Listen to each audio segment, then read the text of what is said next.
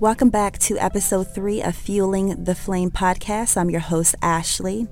In this episode, I want to talk about casting and the different forms of casting, specifically surrounding the biblical text. So on the YouTube channel, which is FD 1111 Ministries on YouTube, I have plenty of videos surrounding about divination and biblical divination specifically. I've had many people make reference to different scriptures, which I've already covered, about divination being wrong, blah, blah, blah, blah, all of that. So you can check those different videos out if you want to go to our YouTube page, FD 1111 Ministries, just to reference that again.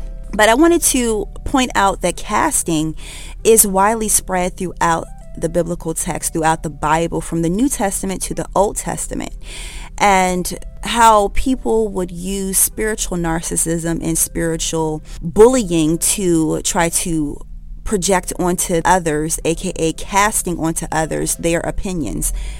I'll save that topic for another time. Let's get into the different types of casting. So the first type of casting is casting in Hollywood, such as productions in the entertainment industry, where you will have a cast, the central character, and you have the supporting cast, and scenes with the setting, the atmosphere, all of that can be considered to be a character that will help cast onto the viewer a certain idea. Next is casting, like casting a vote. We see this during election time. Another form of casting is throwing down, casting something down. You would see this in banishing. This is a popular tradition for banishing, casting down, removing strongholds and principalities and lower vibrational energies. Next is casting of materials such as metals and or other malleable materials. Think of this as the mind, and in alchemy, how you would take one type of metal and transmute it into another metal. Or you would take a mold and mold it into what you want it to be, to have it to conform to your vision. The most popular way of how to use the word casting is casting a spell, which is very blatant, where people are making it very well known that they are purposely projecting onto others or manipulating the atmospheres or the elements around them. And lastly is to cast onto others, putting your intention onto others, projecting it onto others. One reference is from 1 Peter 5:7. Cast all your worries onto him. I forgot another one, which is casting of lots.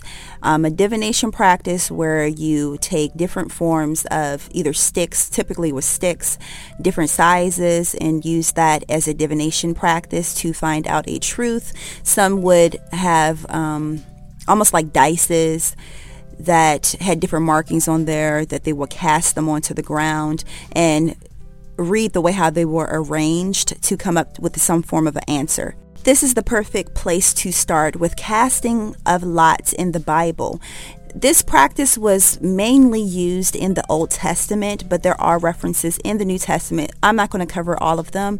You can Google them for yourself. But however, let's start with the most popular Old Testament figure, Moses. Moses was given the command from the Almighty God to tell Aaron to cast lots for the 2 goats. Now, this could have a couple different meanings. As you know, that animals have different representations and different archetypal energies and descriptions and symbols in these sacred texts. But however, one was the scapegoat, which is a whole nother topic. That's one reference. Continuing on is in Numbers 26:55. That Moses still used the lot system to divide up the territories amongst the 12 tribes of Israel.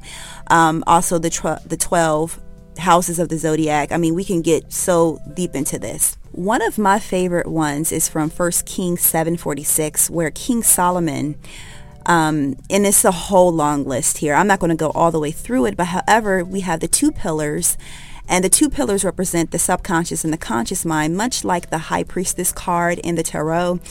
And there were 400 pomegranates. So pomegranates represent wisdom and divine wisdom at that. And in the Bible, 400 is fulfilling the promise of Abraham and the reset of the body and the mind in angel numbers. This whole thing that he does here, if you want to look it up, is a wisdom spell that he's casting. He's casting and using the casting of alchemy to produce more wisdom. A little side note is that, yes, King Solomon is known to be one of the wisest individuals ever, and his wisdom did come from a divine source. However, the wisdom to know how to do something to bring more of whatever that you're casting for is wisdom within itself. So you may have the gift of wisdom, but to be able to bring more of that wisdom and to replicate that wisdom and to use the wisdom properly is a whole nother practice within itself. So I'm not discrediting the gift of wisdom, for it is a gift. People can walk through these different sacraments or do these different castings, but it doesn't mean that their intention will play out the way how they planned for it to.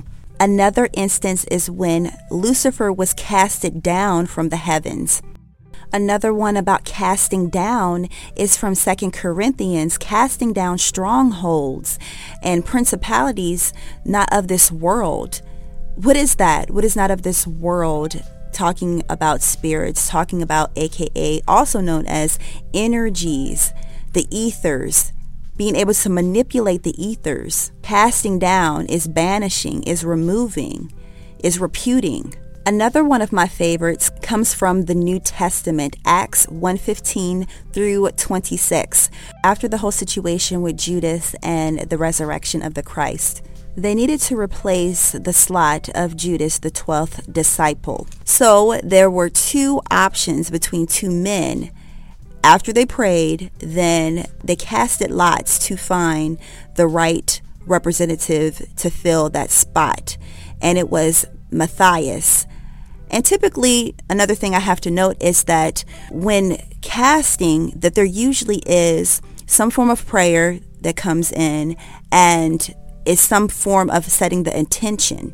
Any practitioner will tell you that it's not about the practice, but it's about the intention. You have to set a clear intention.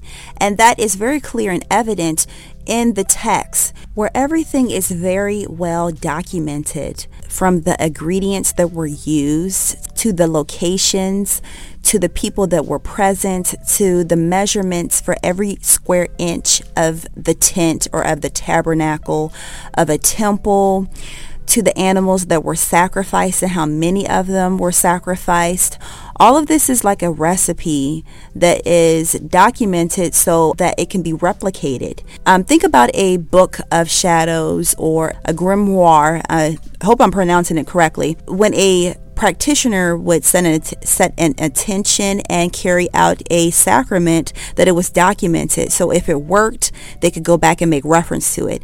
If it didn't work, they can go and tweak it, much like a cook or an alchemist or a scientist. Another side note, I'm not saying that sacrificing animals is right or wrong, or if it was or was not done. My whole point is that it is symbolic and it is documented because it has some type of meaning to casting that spell, casting that intention. Me personally, I think it's more symbolic. I think it has something to do with the zodiac, the Maseroth, which is biblical astrology. It has to do with the energy that the animal carries. And it has a deeper meaning and a higher meaning to me personally. The point of this episode is to point out that casting is evident everywhere. Whether you're watching a film, listening to the radio, or reading the Bible, some type of intention is being placed on you. What type of intention has been set upon you? Are you setting your own intentions, or are you under the spell of someone else or something else? And to point out that biblical divination was practiced and still is practiced, and okay for those that are chosen to practice, for the ordained ones, the high priests, the high priestesses, the healers, the light workers, all of those individuals. Be sure to tune in every Wednesday at 10:10 a.m. for a new episode. Next week's topic is fasting, the importance of fasting, how to use fasting, the different types of fasting methods there are. So tune in for that because that helps with your divinatory practices. So follow this podcast. If you are watching this as a video on our YouTube channel, be sure to subscribe. If you're interested in forming a healthy daily spiritual practice, you may be interested in the Angel Lunar Planner. Some of the features are a daily spiritual habit tracker, an angel directory, a divination directory, and I cannot forget the new moon, full moon, solstice, and equinox journal prompts, and other spiritual tools to help you form a healthy daily spiritual practice. You can find the Angel Lunar Planner on Amazon. Another wonderful resource is the Ascended Bible Divine Guidance Cards. These are divination and devotional tools that you can use daily to pair with the Angel Lunar Planner. You can find that listed on Etsy or either on our website. So you guys, I'll talk to you next time. This is Ashley for Fueling the Flame podcast, and I'll see you next Wednesday.